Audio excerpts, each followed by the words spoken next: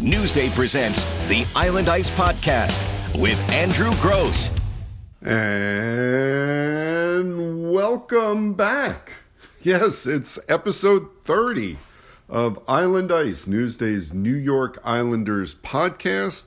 I am your host, Andrew Gross of Newsday, and I hope, first of all, and most importantly, I hope everyone and everyone's family is doing as well as possible, staying healthy, and, bunkering down and trying to get through this pandemic here, and which has not only shut down hockey, but has shut down most of the life we had gotten used to, and now we're dealing with our new normal. But yeah, we're going to spend some time and talk a little bit of Islanders hockey here, and I'll get to some of your answers. No guest on this episode, but I hope you've enjoyed the previous episode, that long chat I had with Chico Resch, and in the future there should be some more audio from some of the Islander alumni. I hope you've been checking out the series Newsday has been doing on the 1980 New York Islanders Stanley Cup win, 40th anniversary of that. We've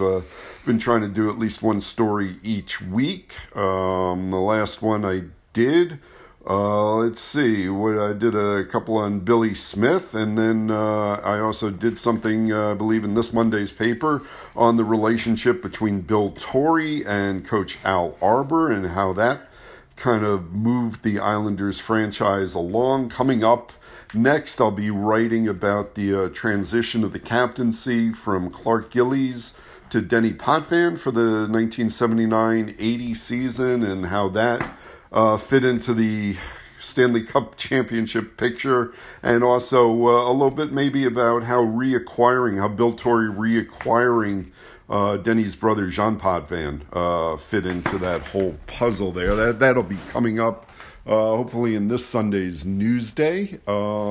As we speak, I am speaking to you on May 6th, and as I say, I hope everyone is healthy, and also this weekend, wishing every mother out there a happy Mother's Day, sending my mom all the best wishes. I'm really sorry not to be able to be with her on that day, and also to my wife. She's the mom to my two beautiful daughters. One of the funny things about being quarantined here in a home with your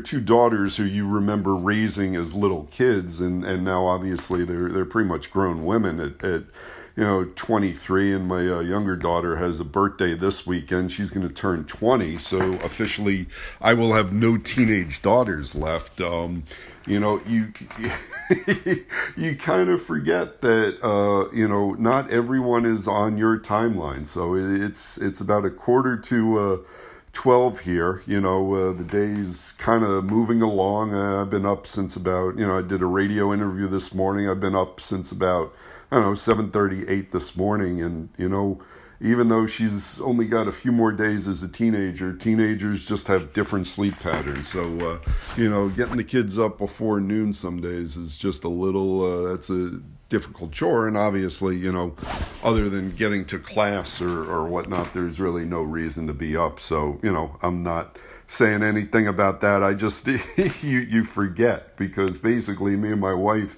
had gotten to the stage of our lives where we were empty nesters, and now we're back where the nest is full. And you know what, to be honest, I'm really enjoying that.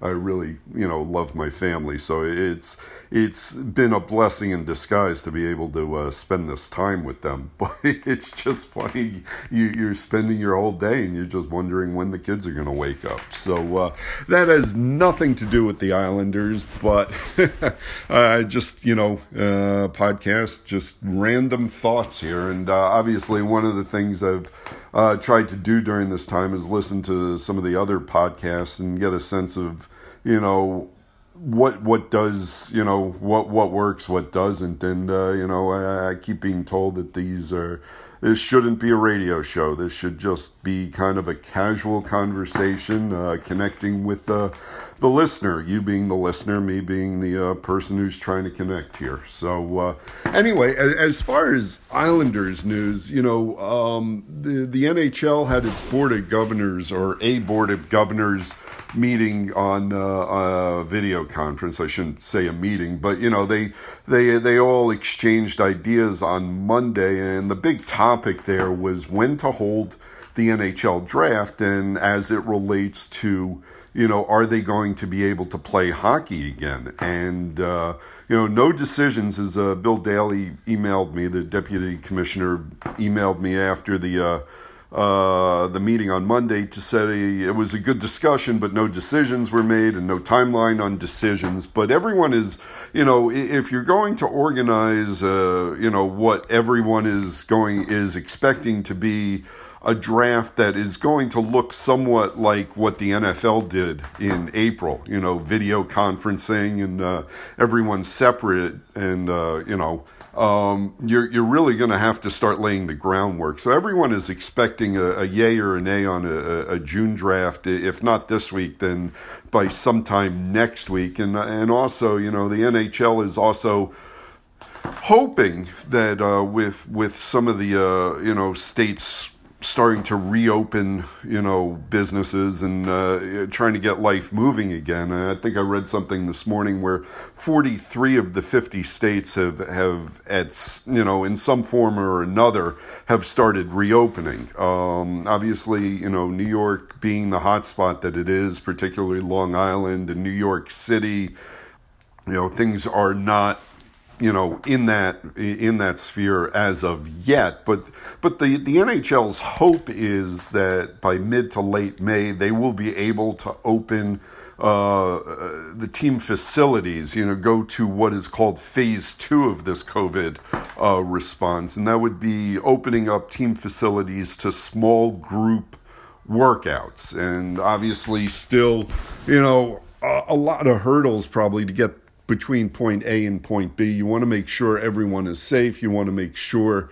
that you don't ignite a second wave, of outbreaks, by getting people together too quickly. But again, the hope is by the end of this month that the NHL will be able to tell its players, they can use team facilities in small groups to resume skating. And I think that would be a welcome relief to all the players who have been off the ice and, who just are going to need some time even before, a second training camp here, before we even think about getting them into game action, without, risking their health otherwise. There's obviously a health risk with the COVID and the coronavirus to having groups of people, but there's also the health risk of having these guys out on the ice if they're not properly conditioned. And, talking to an agent a couple of weeks ago, there's a big concern over groin and hamstring and other kind of leg injuries if the players are not prepared properly.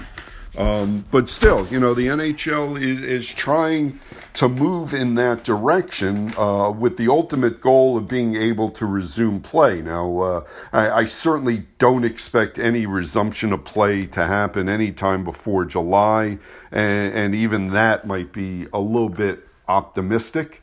You hear all sorts of different things, but the NHL is certainly, as it should be, is trying to push in that direction, at least to see if they can salvage anything out of the season, and certainly salvage the playoffs. And there are a lot of teams hurting financially, and being able to resume play here would get you. Would get you, at least some television revenue back, which is, any money the league can make is critical, I would think, at this point. Not just, I think that applies to everyone, really. Revenues are down across the board everywhere, and people are certainly hurting, going on unemployment. So, in the big picture, maybe hockey doesn't seem all that important, but, it is a business. It is their business. And it is also entertainment. I think it would be a good diversion for people looking for something if there were able to be hockey games on TV. How, when, or what form that would take, there are all questions to be answered. That return to play committee that the NHLPA has set up has certainly raised a few concerns about the idea of, gathering basically 4 tournaments, picking 4 NHL sites, and basically, sequestering either 7 or 8 teams at each site. That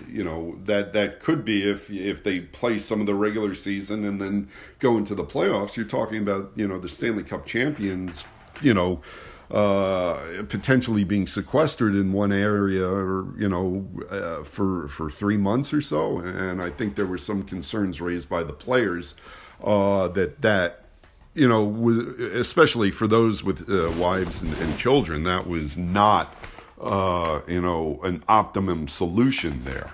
But as I say, many obstacles to restarting and getting a model for what would be the best way for the NHL to get its players back on the ice.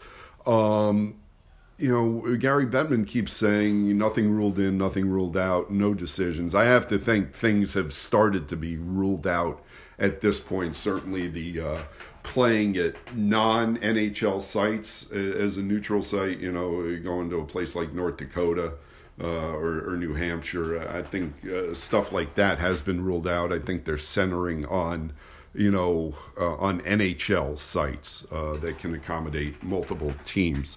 Latest report is I saw, I think it was anywhere from 11 to 14 teams were bidding to host those, those things. And you would assume there would be four spots, maybe one for each division, or I shouldn't say one for each division, but it will probably be done more on a geographic basis.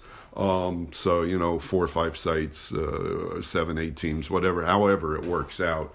I don't think the particulars there have been worked out. But getting back to the draft, spoke to Lou Lamoriello about it the other week, and he did pay close attention to the NFL draft. As I said, the NFL conducted its draft in April via video conferencing over 3 days, and it drew, huge television ratings, obviously, because, what's the competition? People are starved for live sporting events, and that served as a live sporting event. It got you thinking about next season, and it got you excited about your team.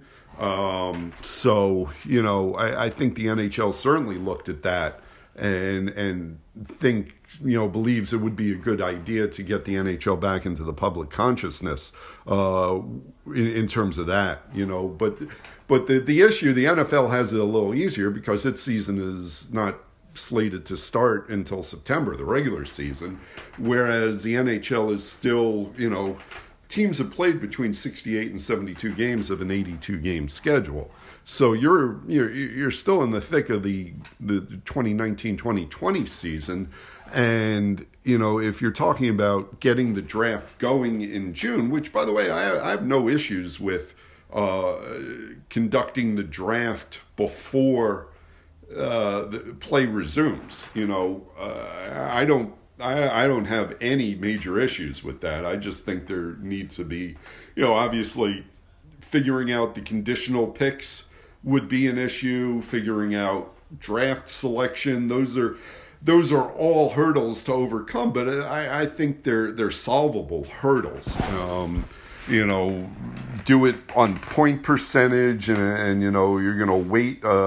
I would think a smaller lottery, and really the teams at the bottom, like the Red Wings and Senators are going to have a much better chance of not only securing, the top overall pick, but not sliding down very far at all. So, but I think all those obstacles can be overcome, and I would not be opposed to a draft in June. Certainly it would give me, added work, which is good. I'm not saying, I shouldn't say added work. It would give me some work here, to forge ahead and to plan for. So I think the NHL certainly is on board with that notion that it would be good to have an event. It would be good to give some content to its television partners. My sense is, that the general managers need to be convinced by Gary Bettman that a June draft is the most beneficial thing for the league overall. A lot of the draft preparation has been done, and the teams can hold their Zoom scouting meetings rather than, a team gathering together for its scouting meetings and its draft preparation. I don't think those things will be an issue. Lou Lamoriello was talking about, you're missing out on scouting some of the stuff. There's no Memorial Cup this year. The college seasons ended early.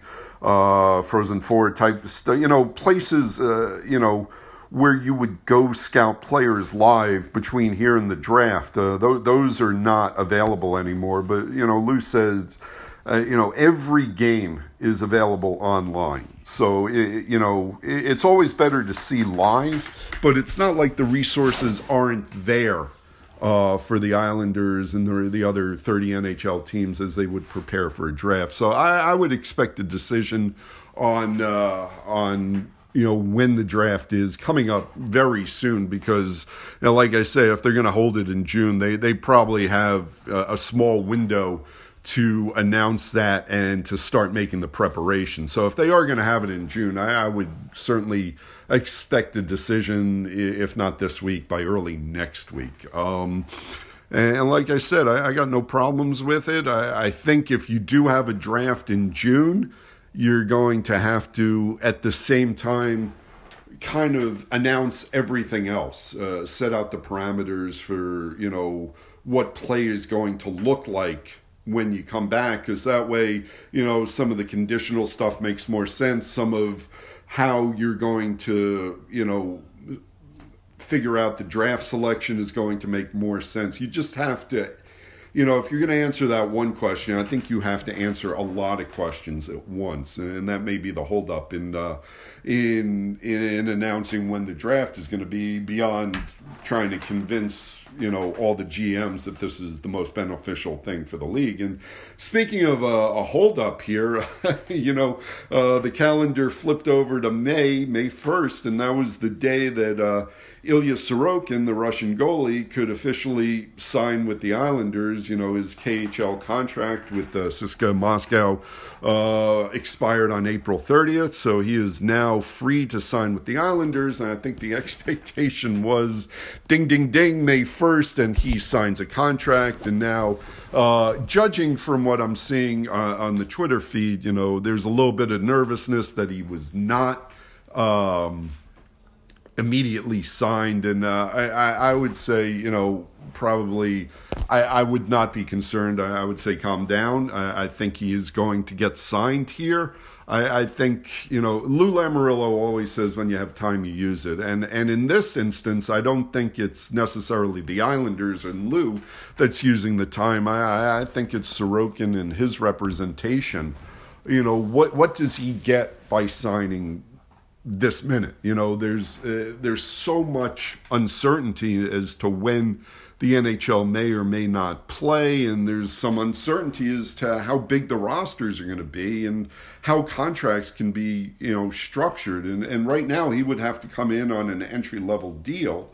I've seen discussion that, some of the holdup may be that he's hoping that if the NHL is able to resume, he can sign his entry-level deal with the understanding that, he burns it and then becomes a restricted free agent and winds up with a much better deal than next year. But as of now, the NHL, there's no definition there as to what can or cannot be done in terms of that kind of contract maneuvering, just basically because there's no answers yet on whether there's a season or not. So I'm pretty certain that that's what the holdup is, that, Sorokin's representation is just trying to get a better sense of the landscape and what they can do best for their client monetarily. Certainly, he's a little restricted in the entry-level deal, not as much, if he was able to get, some kind of bridge or other kind of RFA deals. So I certainly expect Sorokin to be signed. I can't give you a timeline on that because I don't think Sorokin's representation or Lou have a good idea of a timeline on that. I think more parameters need to be set, and once those parameters are laid out, then I think that contract will be worked out. But that's again, it was in April when it was reported in Russia that he was not going to re-sign with CSKA Moscow. Certainly, I think everyone was calmed a little bit that he is eventually going to wind up with the Islanders, and that will be exciting for the franchise. And like I said, we'll just have to see how this plays out. And certainly, as soon as he does sign, I'll probably throw up, a podcast, specifically on Sorokin, just because he's been such a storyline for this franchise. It seems ever since he was drafted in 2014. You've been waiting. You've seen him develop in the KHL, and how good he's become there, and leading his team to the championship in 2019, winning their equivalent to the Conn Smythe as the playoff MVP. And certainly seeing how his acquaintance, his friend Shesterkin has played for the Rangers, since January. It gets you very excited for when Ilya Sorokin finally does put on an Islanders sweater and plays for the team. And the expectation is that he will be, whenever and whatever next season is, for sure. He will be within the franchise. So that's basically what I've got. And then what you've got are some questions via Twitter. We haven't done this for a while. We've had interviews and stuff. But this week's episode is really all about Andrew's Answers. It's time for your questions with Andrew's Answers. I ended the first segment talking about Ilya Sorokin, and like I said, these questions were queued up in the pool on last week. So Matt asked, and the dateline on that, or the date on that, was April 27th. The White Whale signs with the Islanders May 1st, and this may be the most definitive answer I've ever given on Andrew's Answers. No, he's not going to sign on May 1st. But as I just mentioned, previous seconds ago, I do believe certainly he does sign with the organization. It just did not happen on May 1st for the reasons I went over, mainly that I think the landscape is ever changing, and Sorokin's representation wants to get the best deal possible, seeing what the landscape might be. JC asks, and again, I see the humor in this, will Lou ever do anything about the lack of scoring? It feels like they have not scored in over a month. And let's see. Last goal they scored was, what'd they play on March 10th at Vancouver? Lost 5-4 in a shootout. It's been over a month since they've scored a goal. Seriously, though, and if there was some seriousness in that question, one of the shames of halting here, and again, when I say that, I am not in any way equating hockey to, life and health concerns or anything like that. In terms of hockey, one of the, shames here is that, Gigi Pajot, after coming over from the Senators, his development and developing a comfort level with the Islanders was obviously stunted. You saw him working in. I think he had high expectations for himself, put a little pressure on himself, got off to a good start, had sort of plateaued. But if you talk about Lou doing anything about a lack of scoring, I do think he addressed that or at least tried to with Pageau, and I would have been really curious to see how that played out the rest of the season. Michael Rizzi says, do you think the Islanders will be players in free agency whenever that may be? If so, who do you see them going after? Again, you talk about shifting landscapes. If the salary cap remains flat at $81.5 million rather than going up to the 84, or between 84 and 88 that it was initially projected to be. Let's say almost a best case scenario, because the loss of revenue here is incredibly significant as it relates to the CBA and formulating next year's salary cap. And I think there's going to have to be some special discompensation there in terms of getting next year's salary cap figured out. So I'm going to assume that the salary cap is going to remain flat at 81.5. And if that is the case, with the Islanders having to re-sign Matthew Barzal as a restricted free agent, albeit without arbitration rights, and also having to sign defenseman Devon Toews and Ryan Pulock as RFAs with arbitration eligibility, the Islanders are going to be right up against it. And this is even, I think you take Thomas Greiss' contract out of the mix with, as we've talked about, Sorokin coming in.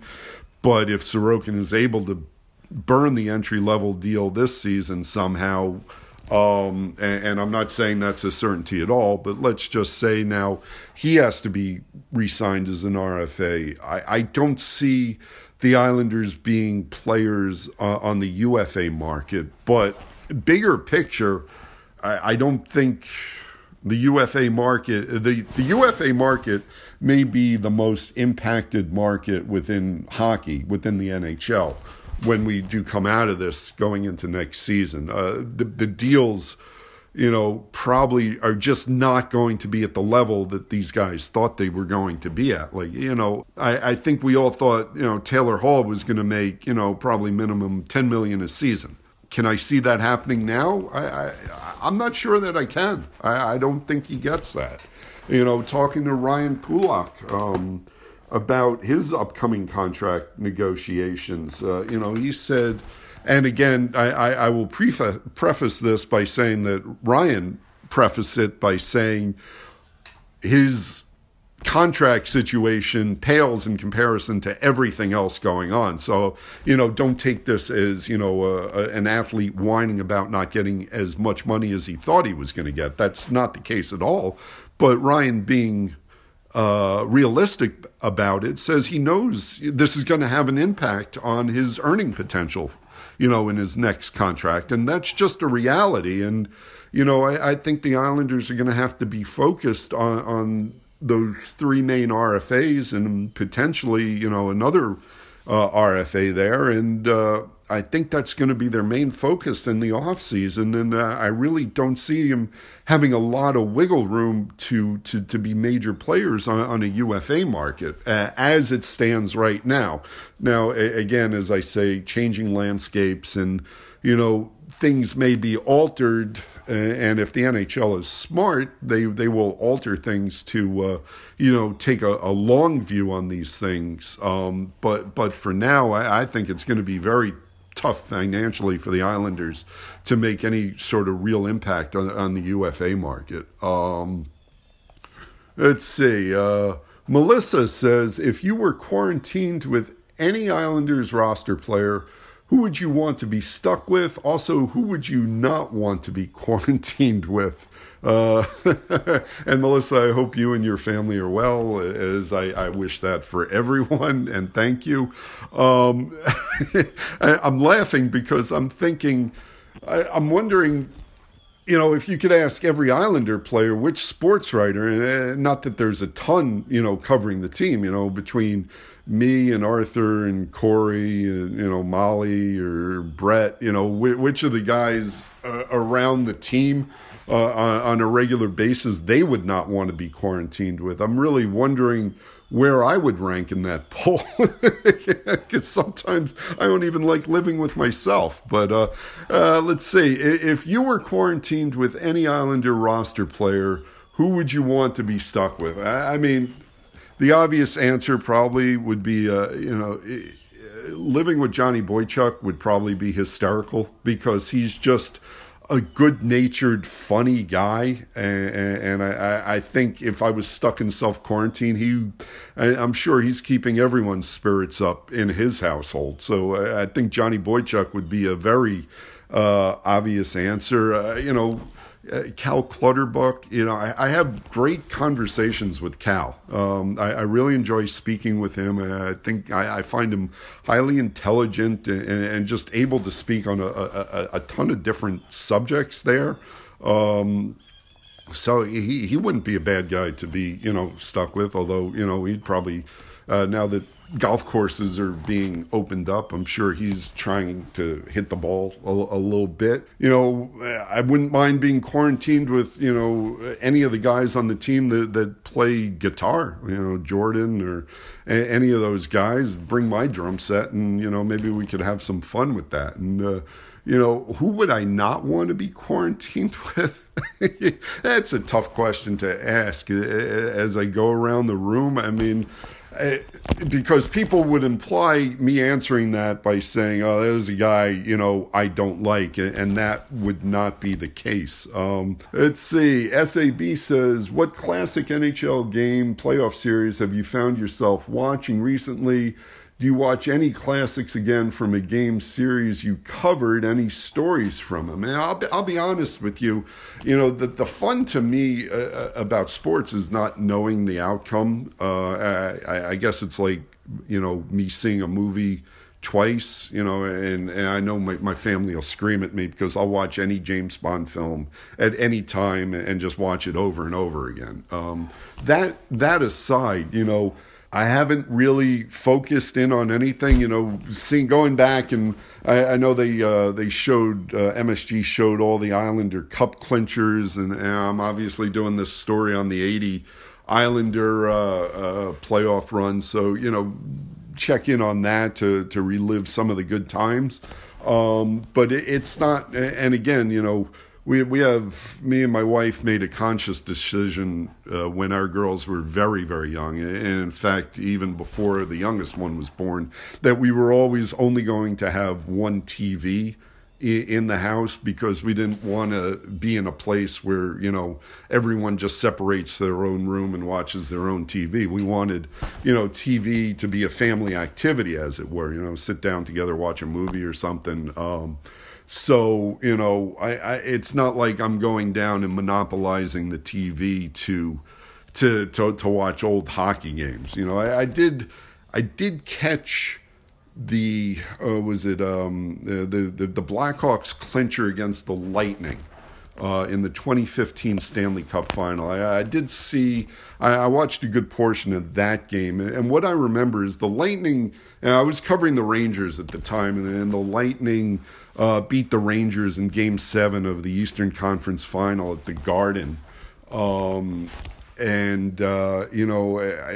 I wrote all my stories, I was walking out down near that famous ramp at the Garden. I was going out, I was down there. I think I was saying goodbye to some of the Zamboni guys for the time being, because that was obviously the end of the season there. And I remember being down there, and Brian Boyle, who, I am, what's the word? It's hard for me to be objective about this guy. I mean, he's become a good friend, and I think, and it's not just me. He's become a good friend to just about everyone he meets. So, Brian Boyle was walking out, and he had, I had covered him with the Rangers, and he was going on to play in the Stanley Cup Final for the second straight season.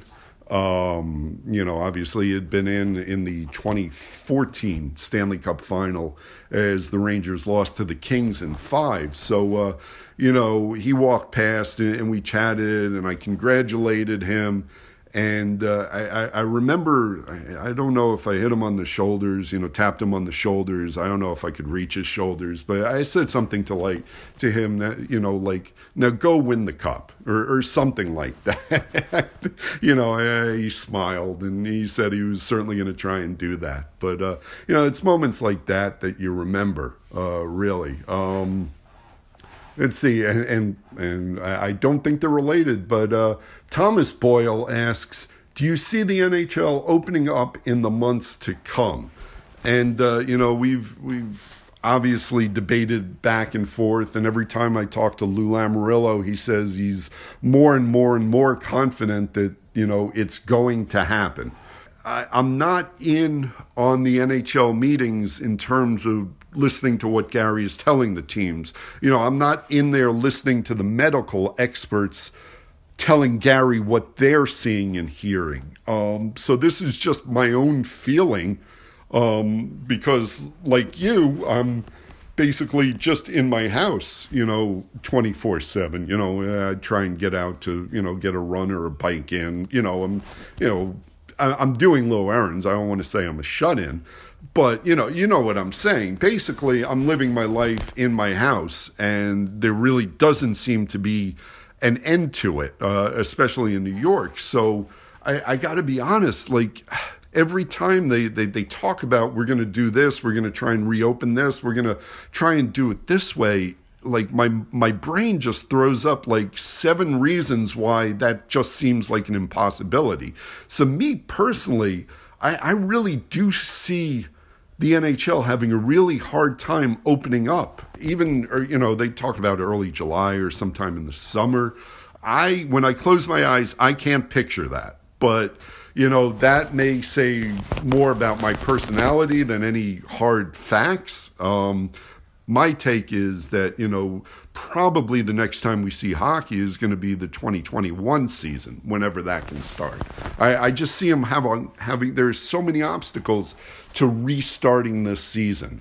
I mean, I really hope it happens. I want more than anything to have hockey to cover again, along with everyone being healthy, you know what I'm saying? But I mean, I'm not rooting against hockey starting. I'm just saying, me personally, I'm having a hard time seeing it. And I got to say, I hope I'm 100% wrong about that.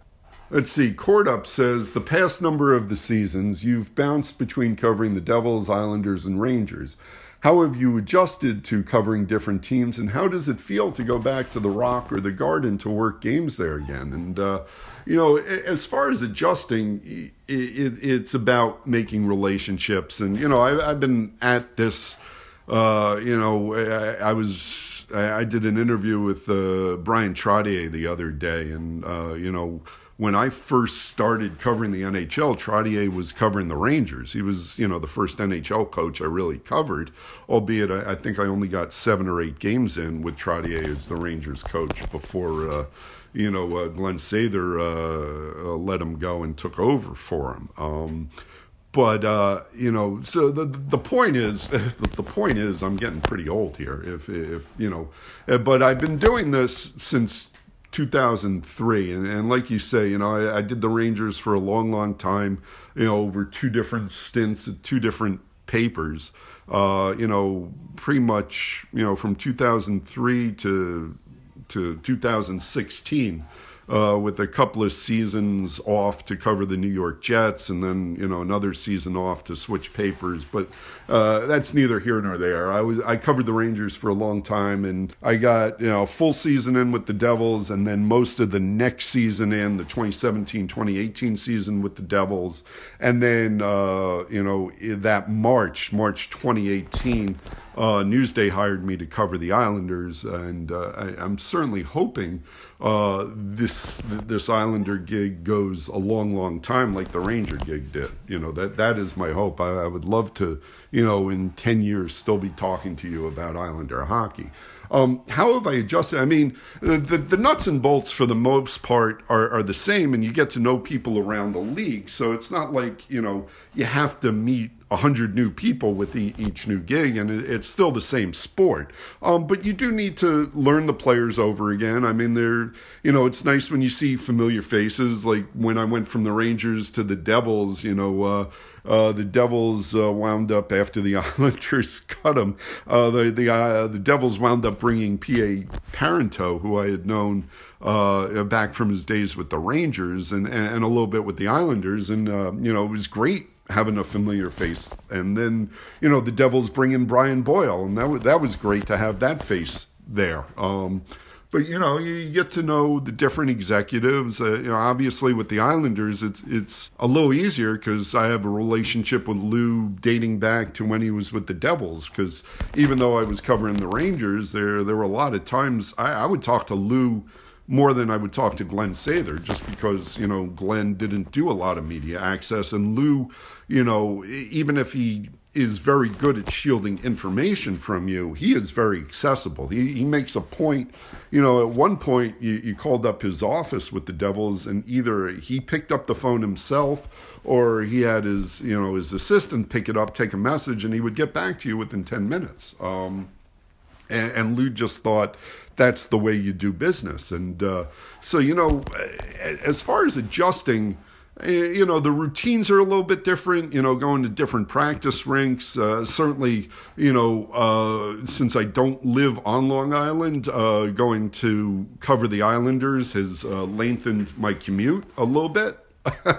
And I've spoken about that. But, the adjustments have not been incredibly hard. It's still hockey, and you still know a lot of the people. So with that, I felt comfortable and more comfortable as time goes on.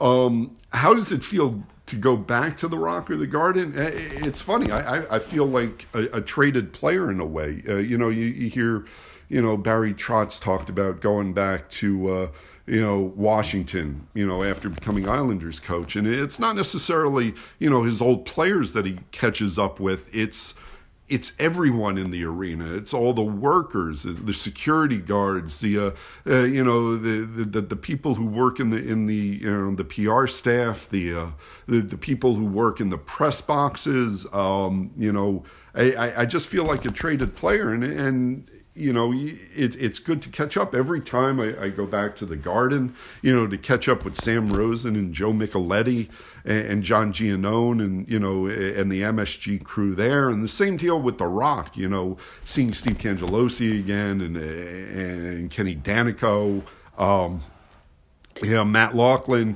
Chico, it's seeing old friends is what it is. And you don't get to do, like with the Islanders, I see Brendan Burke every day. I see Butchie Goring every day.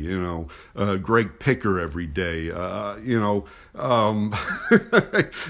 see the broadcast guys every single day. Chris King, and you become really good friends with all of them. And then all of a sudden, like I said, with the Rangers and Devils, all of a sudden you're not seeing these people every day. And it's just really nice that those chances you get to, sit down, have a meal, or just BS with them in the hallway before the game. It's just catching up with good friends. So, I love the games at the Rock or the Garden just because I do get to see some friends that, during a busy season I'm not keeping up with as much as I probably should with.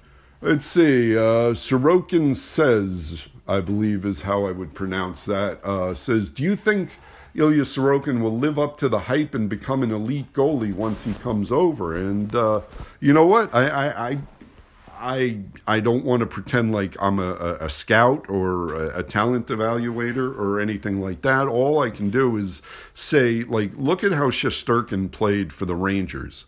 And he certainly, if anything, was better than the hype. And I think Ilya Sorokin has a real chance of coming over here and being an NHL star.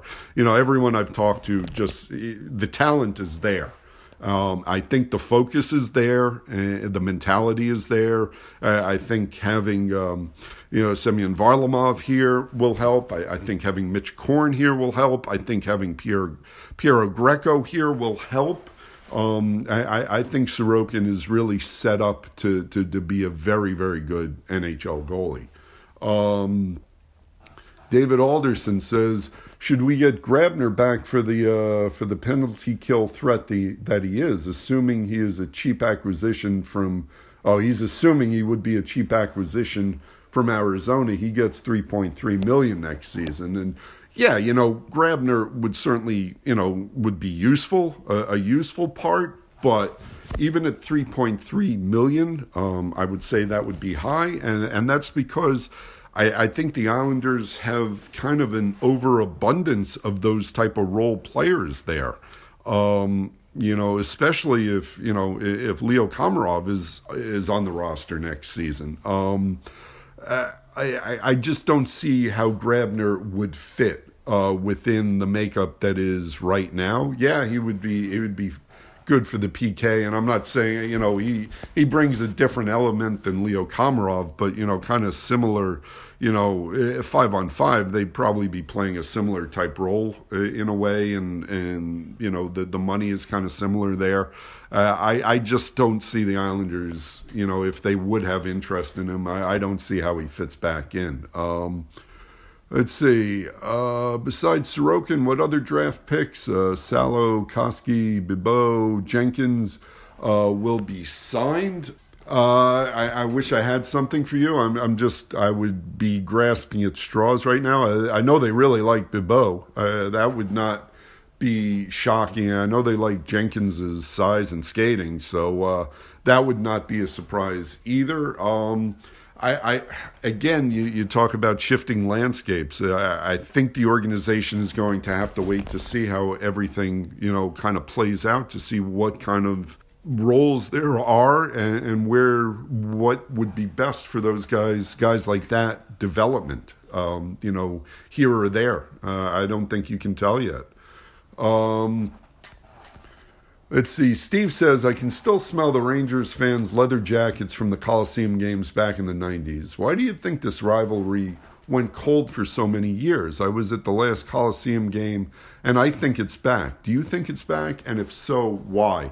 I've had so many coaches and players say to me that the only way to make a true rivalry is to play a team in the playoffs. And if you're looking for a root cause as to why Rangers Islanders, if you want to say the rivalry is not what it used to be, either one team or the other was not that good for a long time. And they just did not play in the playoffs. And I agree. I think there's a real chance for this rivalry to get really heated. And I think it does start, with both organizations getting these Russian goalies in. And I think, both organizations are still in the upswing. And I think they're going to be competing with each other for playoff spots here, over the next, probably 4, 5, 6 years. And I think that will make for a very good rivalry, or a very good renewed rivalry. I think being back in the Coliseum helps a little bit too. For a while the Rangers were playing in Brooklyn, and it was, you talk about 50-50 crowds, at the Coliseum. I thought in Brooklyn it was, it was hard to tell which the home team was at times. Domenico JJ says, and I hope all is well with you too, and again, that goes for everyone. Who, if anyone, is your favorite Islander of all time? Thanks. And stay safe, you as well. And I will say that this, just as a player, if you're asking me just as a player, and there were so many of these guys that I loved watching. Like, I was a huge Kenny Morrow fan. I was a huge Clark Gillies fan. I was a huge Butch Goring fan. Bossy, Trottier, Stefan Pearson, Gordy Lane, Langevin, Merrick. I thought all those guys were great players, and I was happy when all of them, Bobby Nystrom, when all of them were on the ice. But, there's only one guy I ever bought a jersey. I've only owned really one or gone out and bought one jersey in my life, and that was a Billy Smith jersey. And, I played goal. I don't want to say I was a goalie. I played goal in our pickup hockey games, and I was fascinated watching him play, pretty much because I don't think I would ever have the stones to play like that. I tried. I would, meekly tap guys on the ankles as they were in front of my net, but to just go all out like Billy Smith did, and to just, I love the way, I don't want to say he was a flopper, but he was very acrobatic, and he made some saves that just were incredible. And he was such a big money playoff goalie that, I was fascinated by his game. I'm fascinated by goalies in general. I always gravitate to them as being a guy I watch on the team. But Billy Smith was my guy. I think I've told this story. I went to a junior high school that was just 10 blocks from Madison Square Garden, and everyone was a Ranger fan in that neighborhood. And I would walk into school with my blue 31 jersey and just get the snot kicked out of me, because you didn't wear a Billy Smith jersey into Ranger country. But, and it's funny because I say as a player, I've never, really had the chance to talk to Billy Smith. I saw him at Butch Goring's jersey retirement. He was up in the press box area in the owner's box. And I approached him. I introduced myself. I asked him if I could, ask him a few questions. He very politely declined, said, he was not a player anymore. He really, didn't feel comfortable giving his opinions or anything like that. Very polite about it. But that was really my only interaction with Billy Smith. Like I said, I've gotten to know Chico Resch and even Rolly Melanson, who's the Devils goalie coach. I've gotten to know those two guys even more so than Billy. But, there was just something about the way Billy played. And I know he's one of those guys, when he's on your team, you love him. If he had been on any other team, he's public enemy number one. But you know what? He was on my team, and I was just fascinated. And I hope you guys got a chance. I wrote a couple of stories about Billy Smith.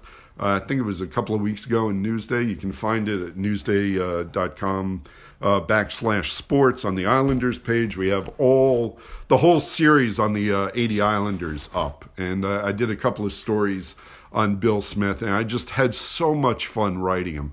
And I just had so much fun talking to the other guys about Billy Smith. They just told these wacky stories, and hopefully maybe, we can get some of the stories out on a podcast at a certain point. But, just fascinated by his game and how he conducted himself. And, it was in a way that I don't think I could ever do anything. I would be on the handshake line. If I was a player, I wouldn't have the gumption to start shooting pucks over the glass because I hated practice and I didn't want to practice anymore. I just, that kind of it makes me chuckle. It makes his teammates chuckle. I think Chico called him the most unique athlete he had ever been around, and I think that's an apt way to describe Billy Smith. And, someone asked me, what classic games I'm watching. I'm not so much watching whole games, but I have been on YouTube a lot watching old hockey clips, and I've been watching a lot of Billy Smith clips. I've been watching a lot of Mike Bossy and Brian Trottier clips and Denny Potvin clips as I, write about them to, kind of refresh the brain about how great they were. Because, let's face it, when I was watching them, 80 to 83, I'm in high school and not even close to graduating. So it was a while ago, Where was I? Oh, P. Williams says, it may be an odd time to ask, but who do you see as the successor to Lou should he hang it up? How long is his contract? And I couldn't find, I don't remember reporting on the specific length of his contract. For some reason, I want to say either 3 years or 5 years. It was one of those two. It may be a 3-year deal. I know when he went to Toronto, that's how it was set up. 3 years as the GM, and then he would move on to be a consultant. He was just shocked when Brendan Shanahan kind of held him to that. Look, the answer is I think the Islanders will have Lou as long as Lou wants to have the Islanders. As far as a successor, I certainly think it's being set up to have Lou's son Chris groomed for that job. Chris is running Bridgeport right now, and I think there are no certainties, and obviously the team needs to keep winning, but I think it's being geared up for Chris to kind of slide into that spot whenever Lou wants to give up the GM role. Let's see. Joseph Duhaime says, will Pelech be ready if the season resumes over the summer? Have not gotten a definitive answer on exactly where Pelech is in his rehab. Everything I was told was it was trending in the right direction. I think they're hoping he can begin skating, I think, this month. I believe was the hope. Will he be ready? Look, I think they were saying he was going to be ready for training camp. And to do that, he would have needed to be skating no later than June or July, and that's him being, ready to compete in September. So, I think there's a chance that, if there are games in August, early September, that Pelech would be able to play. Would they put him in? I think they would, but it's kind of tough to give an answer just because we're not around the team to see where he is with his rehab. It's tough to get daily updates. Lou has kind of indicated or hinted that it would be a possibility. I think some of his teammates are hopeful that might be the case. I certainly know Adam Pelech, even without talking to him, hopes, if there are games in August, he'd be able to participate. But, hopefully we'll get to find out about that, And finally, Stu, with the last question, says, outside of your own legendary performances at CBGB's, and let me just stop there. I don't know about legendary, but CBGB's was certainly legendary, and I did. One of the highlights it was being able to play CB's twice. Once.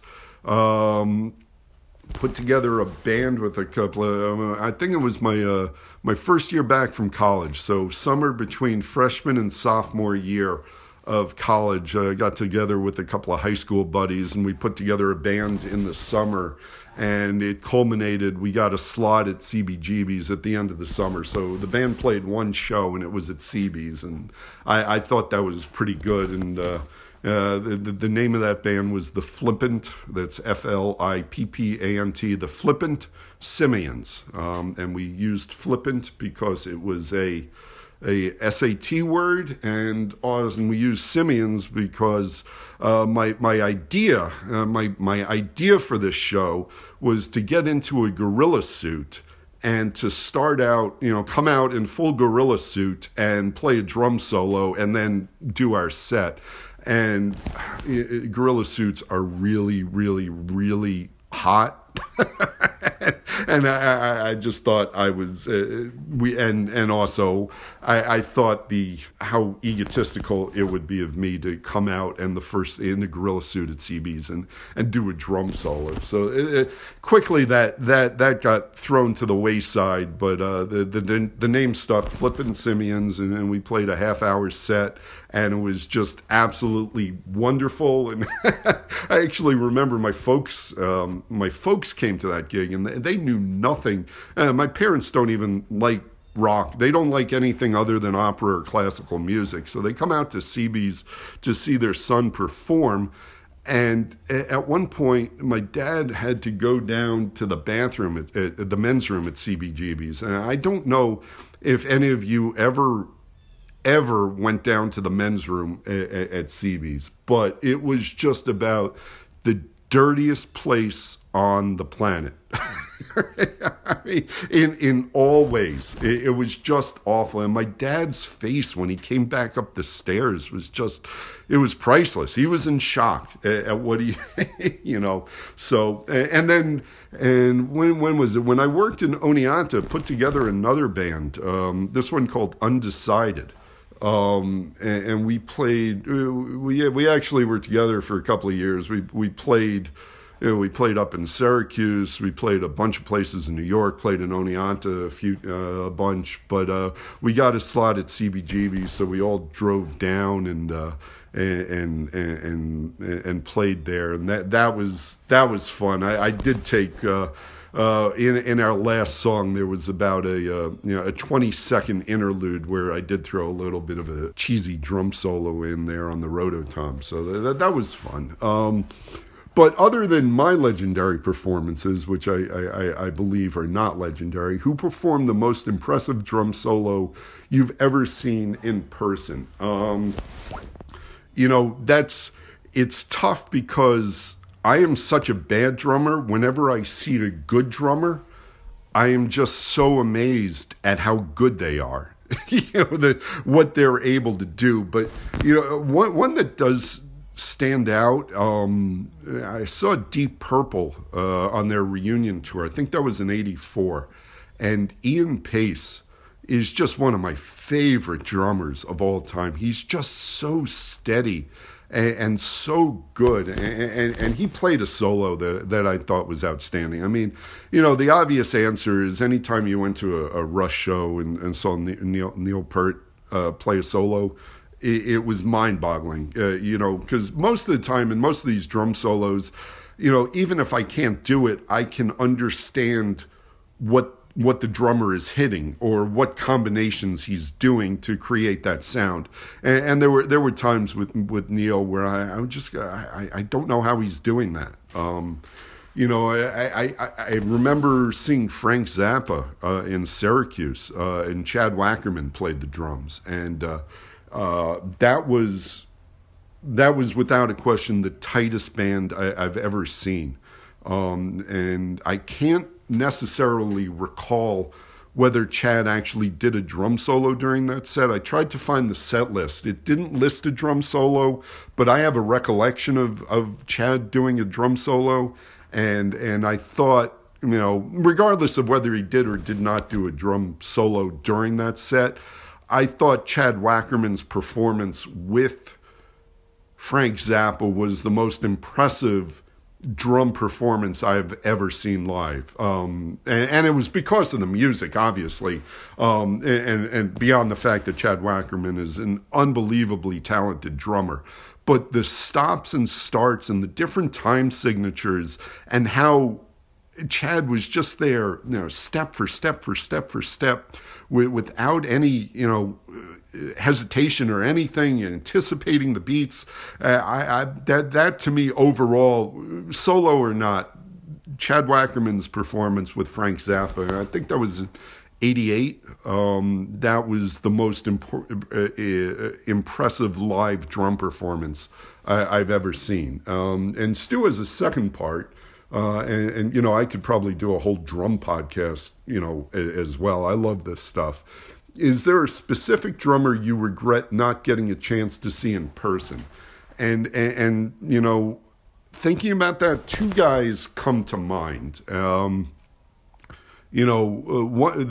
jazz drummers, the classic jazz drummers are all just, they're just on a different stratosphere with some of the stuff they can do, with some of their rudiments and some of their phrasing and just how they can play and improvise. But one guy I would have loved to see live would have been Art Blakely. I love watching his stuff on YouTube. I know everyone says Gene Krupa and Buddy Rich, and yeah, they were fantastic, each in their own way.